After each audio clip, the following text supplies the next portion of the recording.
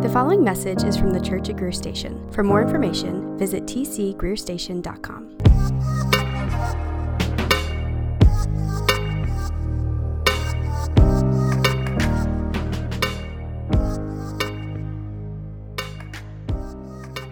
In Exodus chapter 34, verses 29 through 35, Moses gives this account of how he would spend time in the Lord's presence, and when he would come down from the mountain, his face would be shining because he had spent time talking with God.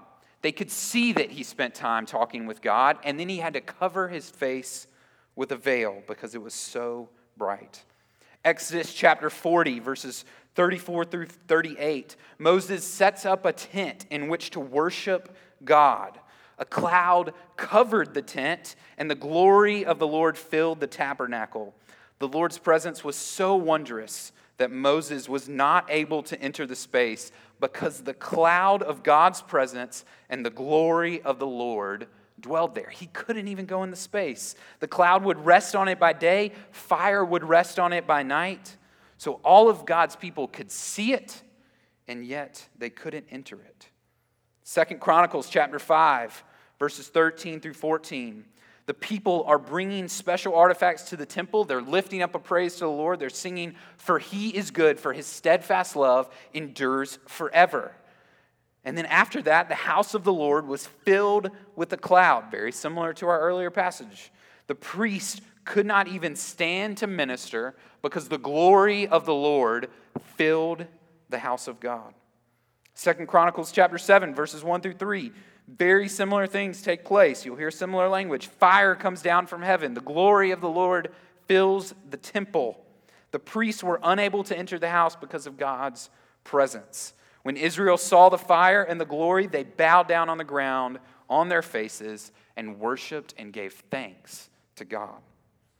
Now, how wondrous and spectacular are these occurrences of God's presence coming on the tent and then the temple, the place of God's presence. And there's so many more accounts. Now just imagine with me for a moment that this holy, wondrous, amazing, majestic, mighty God who came and dwelt on the temple and people couldn't even enter his presence. Imagine if this God came and dwelled in you, in your small mortal body.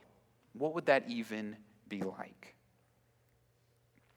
We've already hit 4 places in the Old Testament just in these first couple of minutes. Trevor's been kind of helping me hone my preaching skills over the last couple of years, and obviously I have a long way to go and hope to grow, but he's always said, like, maybe just choose 1 or 2 other places other than the main text of Scripture to go into, just so people can follow along and all of that. But I believe in you guys tonight. I am believing in you tonight, all right? Trevor's with kids. He doesn't know what's going on in here, and so I'm going to preach the way I think the Lord, the Spirit, has led me to preach tonight. So I'm asking you to be with me. What we are about to look at is breathtakingly astonishing and beautiful. God's sovereign hand just fills everything that we're going to talk about. So I want us to take a look at 2 places near the beginning of the Bible, so you can, almost close your Bible, and then we're going to open it back up just a few pages in to what Moses wrote that's vital for the context of our passage tonight. The first one is Genesis chapter 11. So the first book in the Bible, chapter 11, the Tower of Babel. And then the second passage we're going to look at, I'm not going to read through that one, but we will be able to turn there if you want, is Leviticus chapter 23. Everybody's favorite book. If you start a Bible reading plan through a year, Genesis, Exodus, it's kind of hard. And then we just breeze right through Leviticus. It's just filled with easy, simple, clear reading. That is a joke. All of us have at some point probably stopped our Bible in a year plan in Leviticus. And so that's where we're going to go tonight. We're going to look at Jewish festivals and celebrations. It's the 3rd book of the Bible, Genesis, Exodus, Leviticus. One thing to note as you turn to Genesis 11 and Leviticus 23, the fulfillment of God's promises, especially in the Old Testament, are very important to the author of Acts, Luke. especially at this hinge point in salvific history. We're reading Acts chapter 1, Acts chapter 2. That's this last week and then our next few weeks. In Acts 1, Jesus proclaims, he promises what will happen, and then it does. And then Luke quotes 2 Davidic psalms, so he sends us back to the Old Testament. And then Acts chapter 2, our passage tonight, we're going to talk about the Tower of Babel. We're going to talk about these Jewish festivals in Leviticus 23. And I promise you, we could have spent 2 hours in here tonight just talking about the Old Testament, and then for an hour and a half, and then we get to Acts chapter 2. There's so much in there. And then the passage that Trevor's going to preach on next week, there's direct quotations from Joel 2, Psalm 16, Psalm 110. So we want to invest in the Old Testament. It's the scriptures that Jesus, that Luke, that Paul knew and read, and so much of what they say is dictated by what has come before them. So let's read Genesis chapter 11, verses 1 through 9. And we're just going to make a point of some language here, and then I want us to remember the language, and we're going to come back to it. Now the whole earth had one language, and the same words. There are 7,100 languages today, 7,100 languages today. And as people migrated from the east, they found a plain in the land of Shinar and settled there. And they said to one another, "Come, let us make bricks and burn them thoroughly." And they had brick for stone and bitumen for mortar. So there's one language and there's one people. I mean, how mind-blowing is that? 7,100 languages exist today.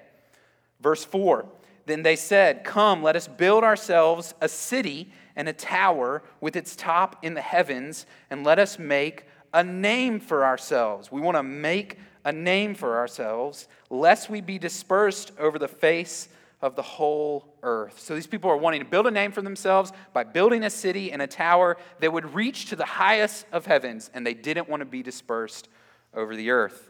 Verse 5 is almost just this great irony. The Lord came down. They were wanting to build up to heaven. The Lord almost laughs. He has to come down to see the city and the tower which the children of man had built. So he sees this city, he sees this tower, he's almost laughing, he's having to come down from heaven to even see what it looks like. And the Lord said, this is a reminder of kind of what we found in those first couple of verses, "Behold, they are one people, and they have all one language, and this is only the beginning of what they will do, and nothing that they propose to do will now be impossible for them." Verse 7, "Come, let us go down, and there confuse their language, so that they may not understand one another's speech." So let us, there's this triune God, Father, Son, Holy Spirit, that saw what was happening, agreed to go down, and confused their language. Verse 8, "So the Lord dispersed them from there over the face of all the earth, and they left off building the city." The triune God disperses them. They were all united. There was one people, one language. Now they're dispersed. Verse 9, "Therefore its name was called Babel, because the Lord confused the language of all the earth, and from there the Lord dispersed them over the face of all the earth." So I have a brief kind of summary, should be on the screen behind me, of some of the highlights of what's taken place. And so it kind of concludes, the place is called Babel.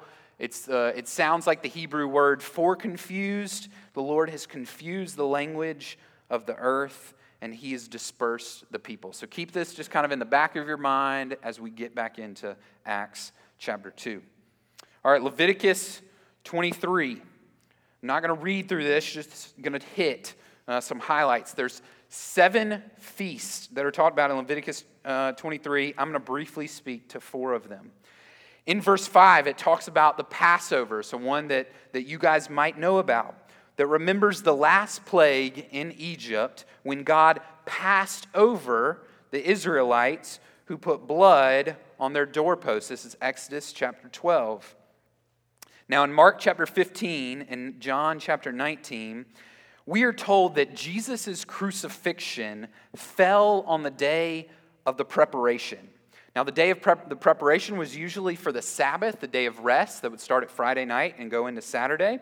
But this specific time was for the Passover, the day of the preparation for the Passover. So we're kind of thinking a minute, as we read about these feasts, we're thinking about Easter weekend. What has taken place at Easter weekend. So days are generally, in kind of Hebrew, ancient Near East culture, 6 p.m. to 6 p.m. So it starts Friday night and runs to the next day. That's the Sabbath. That's the Passover. It begins at 6 p.m. on Friday night of Jesus' post his crucifixion.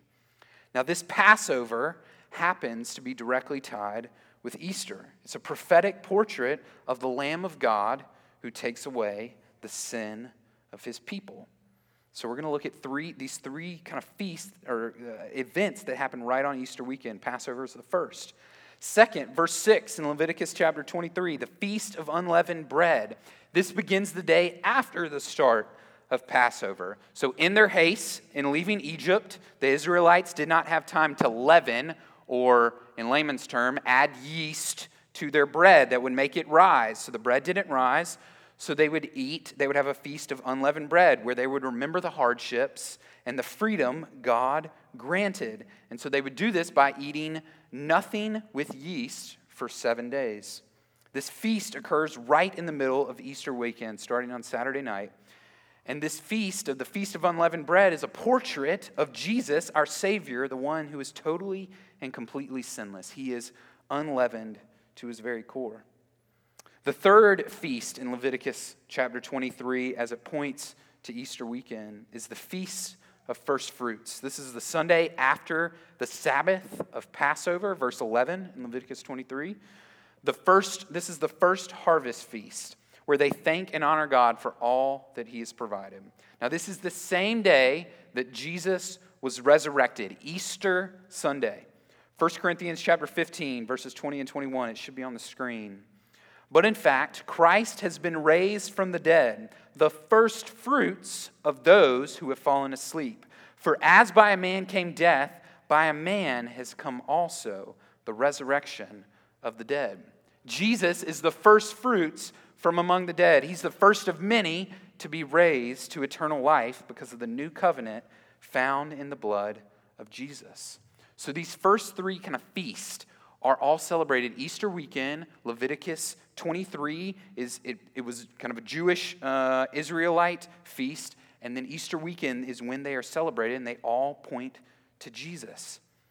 Now the reason we talked about all three of these is for the fourth one, which brings us to our passage tonight.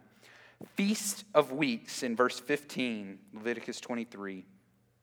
There's 7 sets of 7 days after the Sabbath, a week of weeks, 7 of 7s. This is Pentecost. So the Feast of Weeks, anytime you see Feast of Weeks, that is Pentecost. And Pentecost comes from the Greek word Pentecoste, which means 50. If we think of penta, pentagon, 5-sided figure, penta being 5, so 50 days. That is Pentecost, which is our passage tonight in Acts 2, which we'll get to here in just a minute.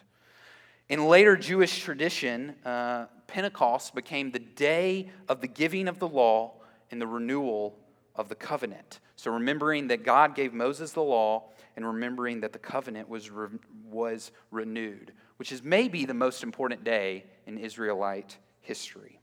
So I want us to turn to Acts chapter 2 now, and we're going to look at what I would argue is one of the 3 most important days in Christian history.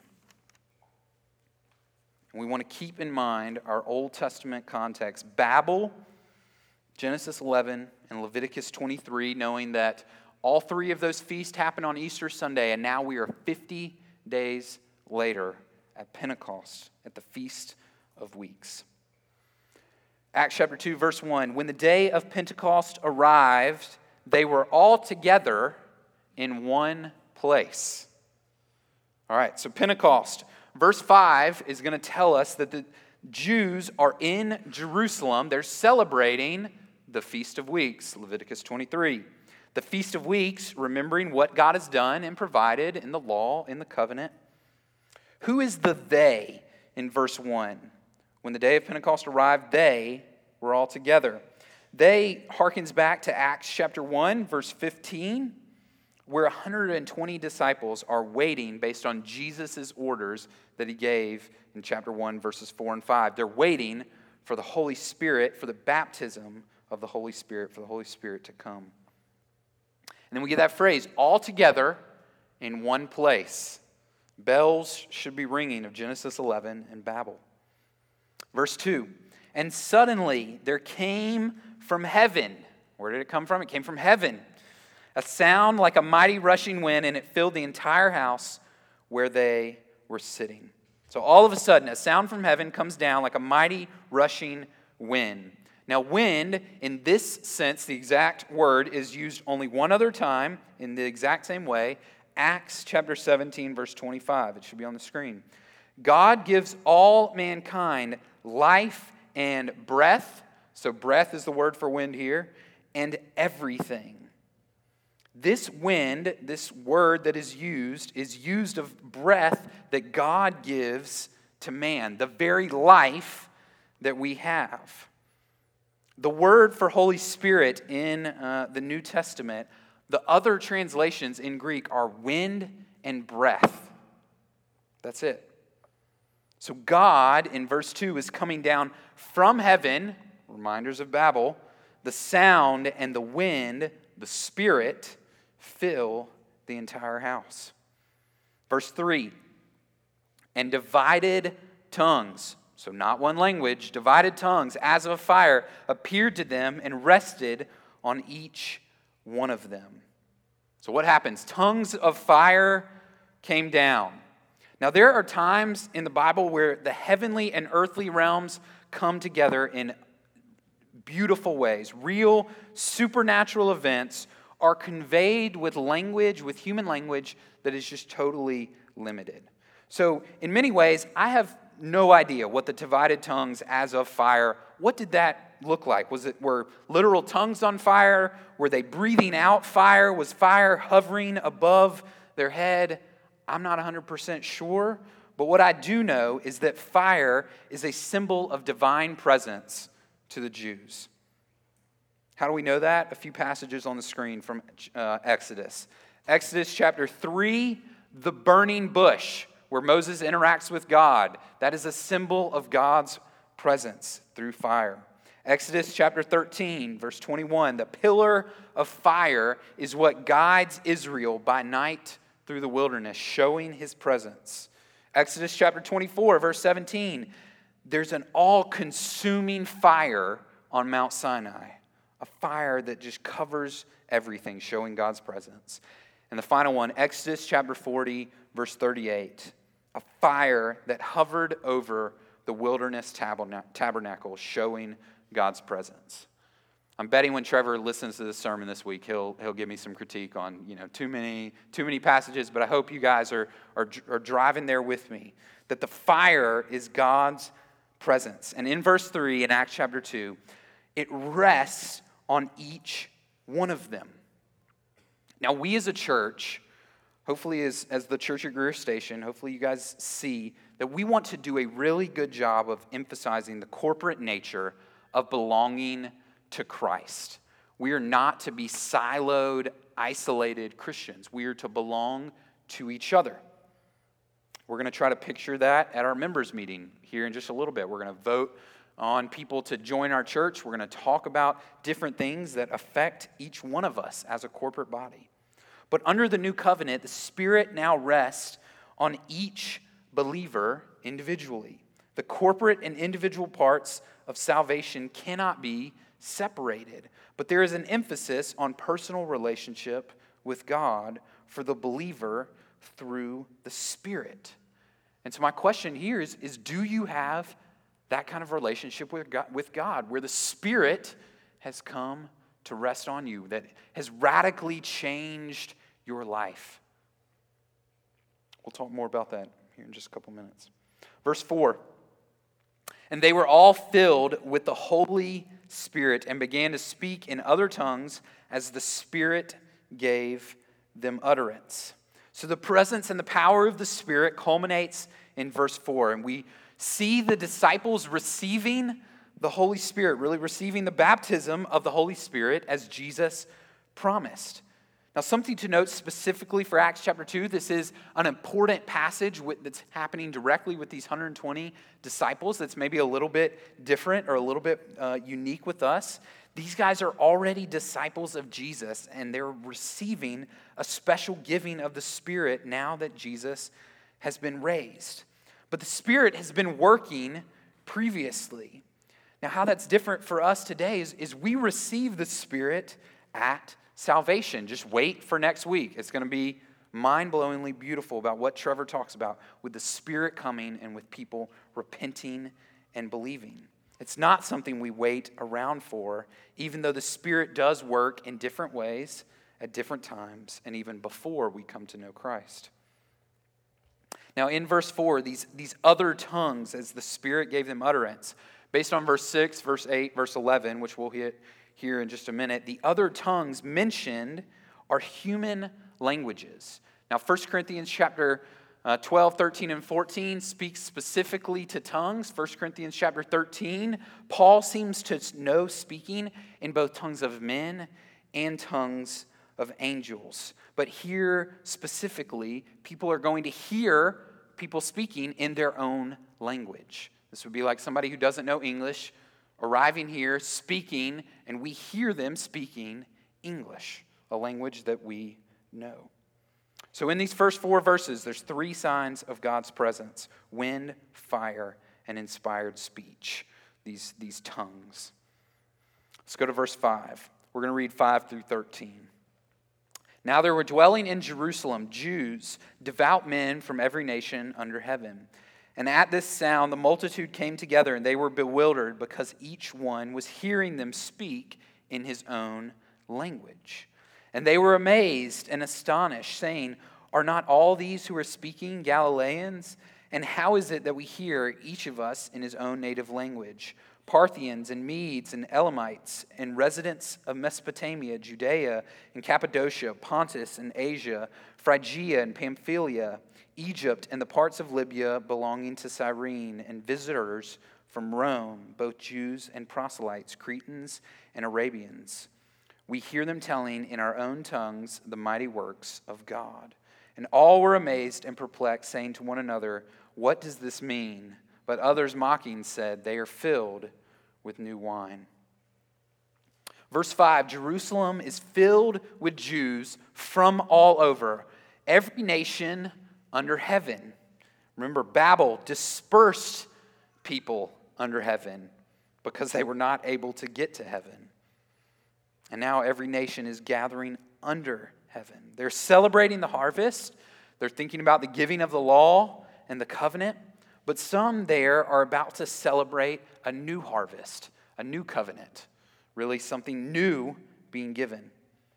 Verses 6 through 11 is a dispersed and multilingual people come together, and they were totally blown away.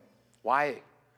Because they hear the disciples speak in their own native language, despite the speakers not knowing their language.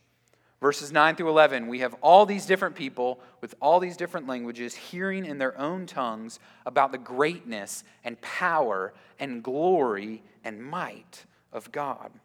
This is a picture of a slight taste of Revelation 7, every tribe, tongue, and nation. When I think about tongues and think about these guys hearing people speak in other tongues and being able to understand it themselves, I kind of think about baby talk, or more like toddler talk. I don't know, for you guys who have kids, you know that you have a certain understanding of your toddler at 1, 2, 3 years old, that any of the rest of us just have no clue what your toddler is saying. If Audrey was to come in here tonight and she was start talking, I would probably have a good sense. Casey would probably have a slightly better sense because she's with her a little bit more. And you guys might kind of struggle to know what words is she saying. Right now, she likes saying, you would hear her say, "Uh-oh, potato." And you'd be like, "Uh-oh, is there a potato somewhere?" She's attempting to say, "Uh-oh, spaghetti-o." But she says, "Uh-oh, potato." You wouldn't know. Maybe you think she's asking for a potato, or "my potato fell down," and she's just trying to say, "Uh-oh, spaghetti-o." So we all have this, unique gift to understand kids in differing ways. I know when I didn't have kids, I don't know, probably until they're like 7, I'm not really sure what exactly they're saying to me. I'm starting, my ears getting honed in. My kids are teaching me. But these guys have a unique ability to hear people who shouldn't be able to speak their language speak their language. Verse 12 tells us that the people were amazed, they're perplexed, they're astonished, they're dumbfounded, not knowing what any of this meant. And then verse 13 concludes with people mocking, saying that the people are simply drunk. They're filled with the new wine, something that radically changes a person. There's so much irony in this because they are filled with the new wine. They're filled with something new, with the Spirit that has come. Now, previously, we spoke of the Feast of Weeks, Pentecost, as remembering what God has done and provided in the law and the covenant. They're remembering the Passover. They're thanking God. They're remembering back to the Passover, a celebration they had 50 days prior. And they're thanking God for the harvest that He's given. But now, at Pentecost, and this should be on the screen, we're remembering what God has done and provided in a very similar way. Now, this is 50 days after being saved by the blood of the Lamb, Jesus, at Easter. Unlike the lowercase l lambs who saved Egypt at the Passover, at Pentecost, 50 days, we're celebrating 50 days after being saved by the blood of the one true, unblemished Lamb of God, Jesus, at Easter weekend. And then we're celebrating the giving of the Spirit, specifically in these verses tonight, and then the giving of the new covenant. And Trevor will talk more about the Spirit and more about the new covenant next week. We see that the risen Lord Jesus fulfilled the promise that He made in John chapter 15, verse 26, to send a helper, to send the Spirit. John the Baptist also promised in Luke chapter 3, verse 16, the one who comes after me will baptize not just with water, but with the Holy Spirit and with fire. And we get a taste of that. We see that in Acts chapter 2. The Holy Spirit has come. So in our passage tonight, we see the Spirit come. We see the people tell of God's mighty works, making Jesus known. God begins to gather a people in order to sin. Pentecost is ultimately for all peoples. The Holy Spirit comes to the Jews in this chapter, in this section that we're reading tonight. He comes to the Samaritans, kind of the next ring out, the kind of the next people group in chapter 8. And then He's going to come to the Gentiles, to people like you and me in chapter 10, verse 44 through 48. All of this fits so well in our summary for Acts. Trevor read it last week. Acts tells us about the unfolding of the Father's sovereign plan to send His Spirit, Acts chapter 2, to create and commission a people to make Jesus known. There's a people making God's mighty works known, making Jesus known. Now, Pentecost is ultimately a reversal, or really what I would say, a redemption of Babel, of what took place in Genesis chapter 11. We get this redemption. Now, in Babel, we talked about how there had been one people and one language. But in Acts chapter 2, we have many languages and people, but with understanding instead of confusion. There's not just one language and there's not just one people, but there's many languages and people, and yet they have understanding instead of confusion. In Genesis 11, we saw people wanting to build a name for themselves and not be dispersed.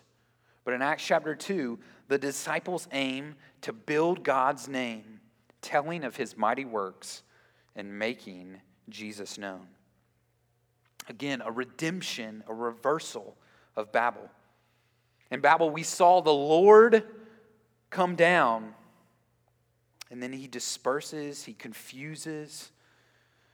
At Acts chapter 2, we see the Spirit, the Holy Spirit, come down and indwell believers. He came down from heaven. The triune God in Genesis 11 confused their language and dispersed the people.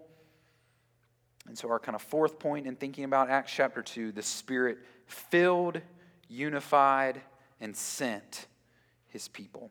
The Spirit fills believers. The Spirit worked throughout the Old Testament. He would come down, work in certain ways, but he wouldn't necessarily permanently dwell in his people, in God's people. The Spirit filled, unified, brought together God's people with a purpose and sent them out. Now remember our introduction for tonight. The people of God could not go into the tabernacle and the temple because of the greatness of God's glory. And now this very God that so many hundreds of thousands of people could not come into his presence, this very God dwells in you if you are in Christ. This should make us stagger. The eternal, perfect God who created the universe, galaxies, planets, stars, every blade of grass, every piece of sand, every human, every person in this room, that God has made your heart his home. The Holy Spirit has moved into your soul if you are in Christ. Now, if the Spirit has not come into you, if you don't know Jesus as Lord and Savior, if you're not a disciple of Christ, I would beg you to pray. Pray, pray, pray. Ask the Lord to save you, to make you new, to wash you clean. And then repent. Turn from your sin. Sin indwells all of us. But God has promised that he will take hearts of stone and make them into hearts of flesh. Turn from your sin, repent, and believe in the Lord Jesus. If the Spirit is in you, if you are walking with Christ, live accordingly. Live like the Spirit lives in you. The very God who knew you before the foundations of the world dwells in you. So may we be obedient to him in every way. The question I want to kind of close us on is, what does the Holy Spirit do? What does the Holy Spirit do? Now this past week I literally came up with like dozens of questions that I have that we could talk about for the Holy Spirit. And Trevor and I are going to attempt to do some podcasts over the next couple of weeks to talk about what the Holy Spirit does and many other questions. But I wanted to speak specifically to a few ways tonight that we see in Acts chapter 2, and then also going forward. What does the Holy Spirit do? The first one, empowers mission. Empowers mission. Hopefully I have that in the right order. I do. The Spirit comes, changes, and equips a people. He commissions a people to make Jesus known. This is in Acts. This is going to be throughout Acts, the founding and the building of the church. The Holy Spirit comes into a people to empower mission. What a gift it is to have the Harrisons here tonight with us. We're going to get to pray with them, pray over them in the mission prayer. We're going to hear from them in our members meeting. They are empowered to be on mission for the sake of the gospel through the work of the Holy Spirit. And that's amazing. That's wonderful for them in Halifax. But that same exact thing is true of us here today. In your workplace, in your neighborhood, in your homes. Today I had the gift and the pleasure to do a funeral, to do a memorial service of my neighbor. He was 72. He died a month ago. And so got to go over and we had a little service at my neighbor's house. And was able to just encourage and share the gospel. And that's part of me being on mission here in Greer. Holy Spirit empowers mission. 2, The Holy Spirit enables worship of God. What was new with the coming of the Holy Spirit at Pentecost was that there was no need to come back to some central point, to Jerusalem, to the temple, but rather the Spirit would go to every corner of the earth. Babel has been redeemed. We can be dispersed and worship God accordingly in unity.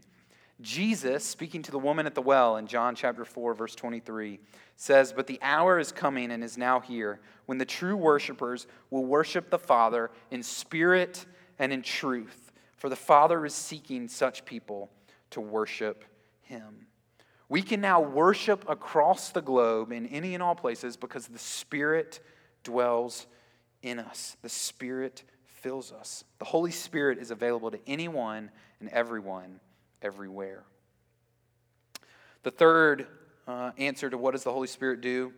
Permanently fills believers. The Holy Spirit permanently fills believers. Pentecost, at its very core, is almost like the incarnation. Jesus came to dwell with humans, and we get almost another incarnation. The Holy Spirit coming to dwell in humans. God coming to us in our fallen condition is really the heart of the incarnation. The Spirit is a person, not just a force or emotion. The Spirit is with us and in us.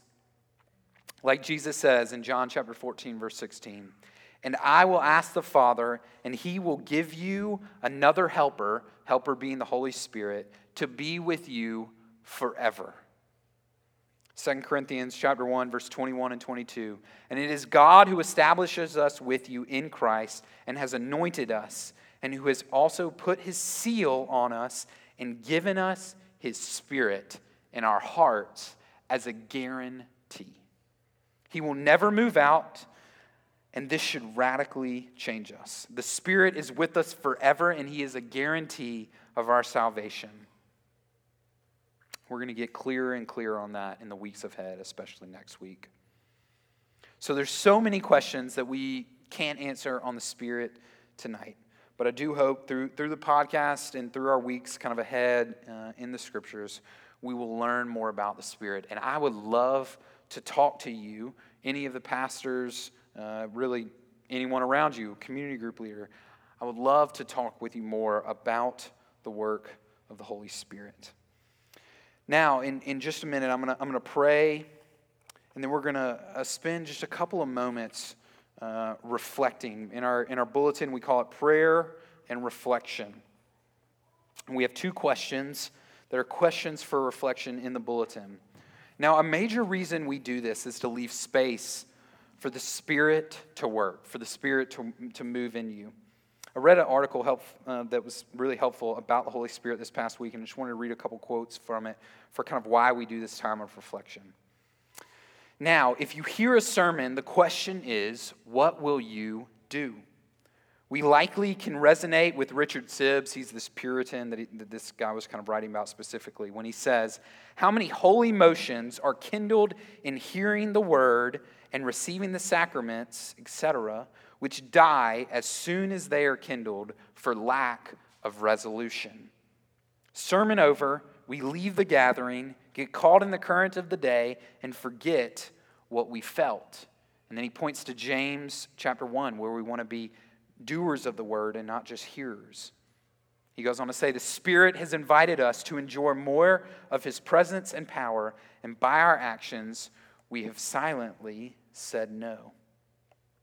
Sibbes writes, "When the Spirit suggests good motions, turn them presently into holy resolutions. Is this my duty and that which tends to my comfort? Certainly I will do it. Let not these motions die in us." Sermon over, we leave the gathering and perhaps tell a trusted friend what we felt, discerning if the motion was truly spiritual.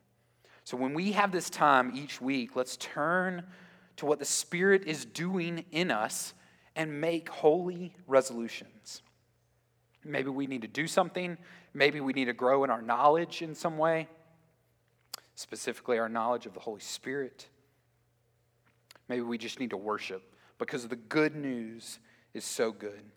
So let us not say no. Let us think and let us pray on what the Lord is doing in you. And I pray that we would do that for the weeks, months, years ahead, to reflect truly on what the Lord is teaching us through his word, apply it, and go and live accordingly. Let's pray. God, we are humbled by the opportunity tonight to just read your word, to study it, to dive into so many passages. I pray that you have given strength and endurance and perseverance to these lovely men and women that have sat under my teaching. Father, I pray that you would work in us through your Holy Spirit. Lord, you dwell in us if we are found in Christ. The Spirit is here right now, moving and working, shaping hearts, drawing people to yourself. God, I pray if there's anyone in here that does not know you, maybe they're being prompted by the Spirit tonight to turn from their sin, to repent, and to trust in Jesus as Lord and Savior. I pray that you would draw him or her. I pray that he or she would be willing to talk with the person sitting near them, or come talk to me, or talk to maybe even a total stranger about what you are doing in them. And Lord, I pray that our members, that we would be open to the work of the Spirit in our hearts, that anyone in here who is walking with you, Lord, I pray that we would be abiding in the truth of your word, and that when we read, when we study, we would let the Spirit move and shape us. Lord, we know that you are good and holy and worthy to be worshiped. Father, I pray in these next few minutes as we consider what we've talked about, I pray we would make holy resolutions that would bring honor and glory to your name. We thank you for the gift of being able to gather as the Church at Greer Station, and we pray all of this in Christ's holy name. Amen.